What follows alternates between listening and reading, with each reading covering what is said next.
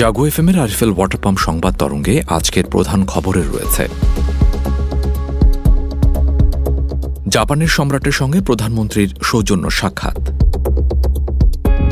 ঢাকামুখী জনস্রোত, স্বস্তির ট্রেন যাত্রা, গাবতলীতে ফেরার পথে যাত্রীদের উপচে পড়া ভিড় এবং সড়কে প্রাণ গেল ভূমি অফিসের তহসিলদার সহ 2 জনের। আরও থাকবে বিশ্ব সংবাদ আর খেলার খবর। এসব নিয়েই আমাদের আজকের সংবাদ তরঙ্গ। জাগো এফএমের সন্ধ্যা আয়োজন সংবাদ তরঙ্গে আপনাদের সবাইকে আমন্ত্রণ জানাচ্ছি। আমি সাইম রায়হান। সংবাদ তরঙ্গ আপনারা শুনছেন ঢাকা বিভাগ সহ কুমিল্লা জেলায় এফএম প্রচার তরঙ্গে আর আমাদের ওয়েব পেজ jago.fm এ। এছাড়াও আপনারা অ্যাপ ইনস্টল করেও শুনতে পারেন আমাদের এই সন্ধ্যা আয়োজন। এবারে চলে যাচ্ছি আমাদের প্রধান খবরে।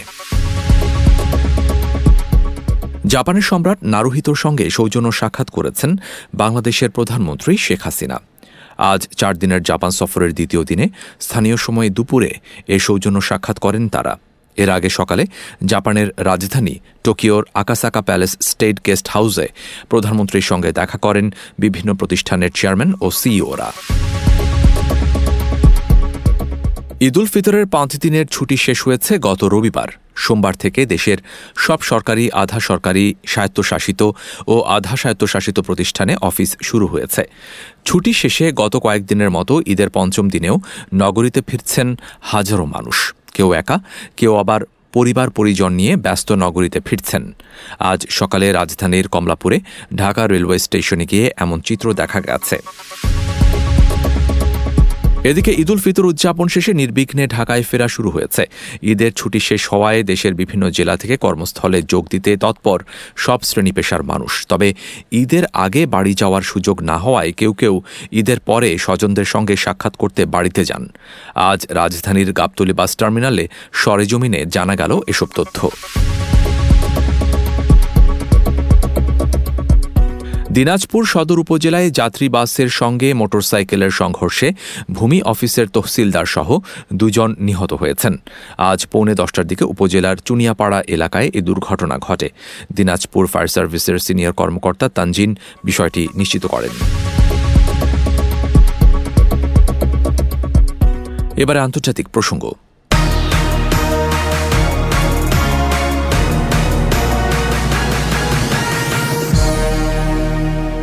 বিশ্বজুড়ে সামরিক ব্যয়ে অতীতের সব রেকর্ড ছাড়িয়ে গেছে। 2022 সালে সামরিক খাতে ব্যয় পৌঁছেছে $2240 বিলিয়ন, যা পৃথিবীর ইতিহাসের সর্বোচ্চ। বৈশ্বিক সামরিক ব্যয় নিয়ে প্রকাশিত বার্ষিক প্রতিবেদনে এ তথ্য জানিয়েছে Stockholm International Peace Research Institute. আফগানিস্তানের রাজধানী কাবুলের আন্তর্জাতিক বিমানবন্দরে ভয়াবহ বোমা হামলার মূল হোতা ইসলামিক স্টেটস নেতা তালেবানের চালানো অভিযানে নিহত হয়েছেন। হোয়াইট হাউসের বরাত দিয়ে বার্তা সংস্থা রয়টার্স এ তথ্য জানিয়েছে। তবে নিহত আইএস নেতার নাম বা পদবি কিছুই প্রকাশ করা হয়নি।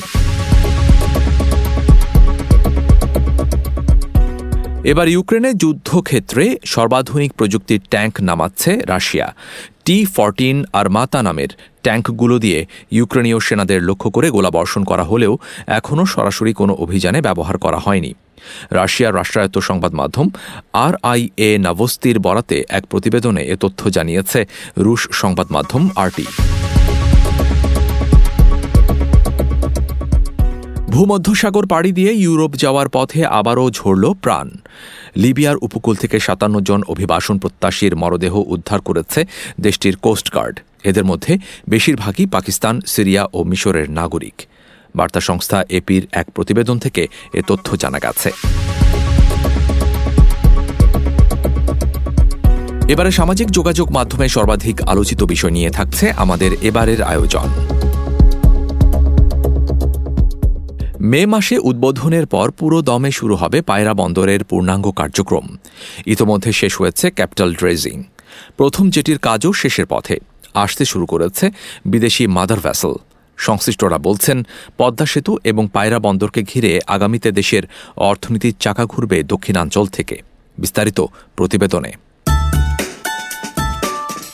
মে মাসে উদ্বোধনের পর পুরোদমে শুরু হবে পায়রা বন্দরে পূর্ণাঙ্গ কার্যক্রম। ইতোমধ্যে শেষ হয়েছে ক্যাপিটাল ড্রেজিং, প্রথম জেটির কাজও শেষের পথে।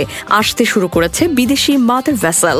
সংশ্লিষ্টরা বলছেন, পদ্মা সেতু এবং পায়রা বন্দরকে ঘিরে আগামীতে দেশের অর্থনীতির চাকা ঘুরবে দক্ষিণাঞ্চল থেকে। একদিকে পায়রা, অন্যদিকে পদ্মা সেতু, এই দুয়ে মিলে দক্ষিণাঞ্চল সহ সমগ্র দেশের অর্থনীতিতে বিরাট পরিবর্তনের আশা করছেন তারা। ব্যবসায়ীরা বলছেন, স্বপ্ন এবং প্রত্যাশার পদ্মা সেতু আমদানি রফতানি বাণিজ্যে গতি এনেছে। এই সুবিধা কাজে লাগিয়ে পায়রা সমুদ্র বন্দরেও সুফল পাবেন তারা।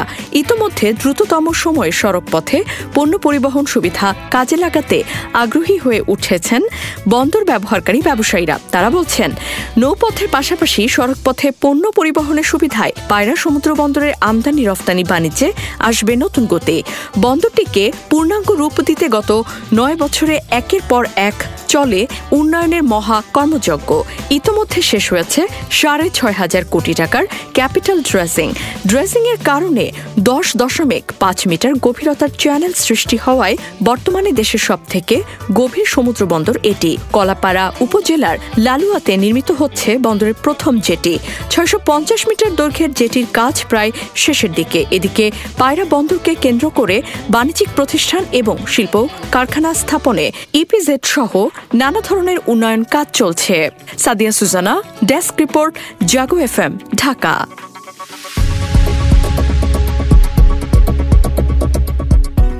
এবারে খেলার খবর।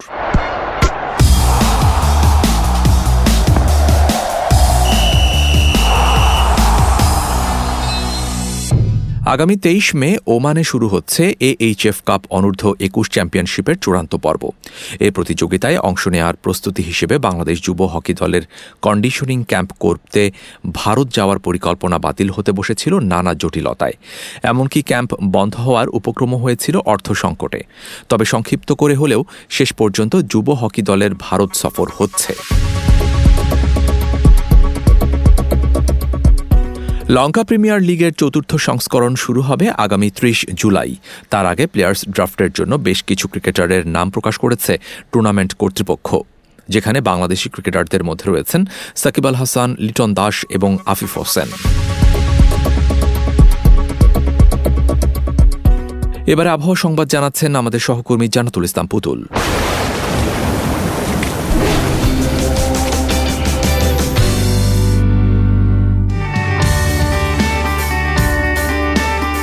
ধন্যবাদ আপনাকে। জানিয়ে দিচ্ছি আজ সকাল 9টা থেকে পরবর্তী 24 ঘন্টার আবহাওয়ার পূর্বাভাসে বলা হয়েছে, অস্থায়ীভাবে আংশিক মেঘলা আকাশ সহ সারা দেশের আবহাওয়া প্রধানত শুষ্ক থাকতে পারে। সেই সাথে চট্টগ্রাম, রাঙ্গামাটি, ফেনী, কক্সবাজার, বান্দরবান ও পটুয়াখালী জেলাসমূহের উপর দিয়ে মৃদু তাপপ্রবাহ বয়ে যাচ্ছে এবং তা অব্যাহত থাকতে পারে এবং বিস্তার লাভ করতে পারে। সারা দেশে দিন এবং রাতের তাপমাত্রা 1 থেকে 2 ডিগ্রি সেলসিয়াস বৃদ্ধি পেতে পারে। এছাড়া আজ ঢাকায় সর্বোচ্চ তাপমাত্রা রেকর্ড করা হয়েছে 35.2 এবং সর্বনিম্ন 24.4 ডিগ্রি সেলসিয়াস। সেই সাথে কুমিল্লায় সর্বোচ্চ তাপমাত্রা 35.7 এবং সর্বনিম্ন 23.0 ডিগ্রি সেলসিয়াস। আজ ঢাকায় সূর্যাস্ত সন্ধ্যা 6টা 25 মিনিটে এবং আগামীকাল ঢাকায় সূর্যোদয় ভোর 5টা 27 মিনিটে। এই ছিল আমার হাতে থাকা আবহাওয়ার সর্বশেষ পূর্বাভাস। ফিরে যাচ্ছি স্টুডিওতে। এতক্ষণ আবহাওয়া সংবাদ জানাচ্ছিলেন আমাদের সহকর্মী জান্নাতুল ইসলাম পুতুল। ধন্যবাদ আপনাকে। শেষ করছি আজকের RFL ওয়াটার পাম্প সংবাদ তরঙ্গ। শুভেচ্ছা সবাইকে।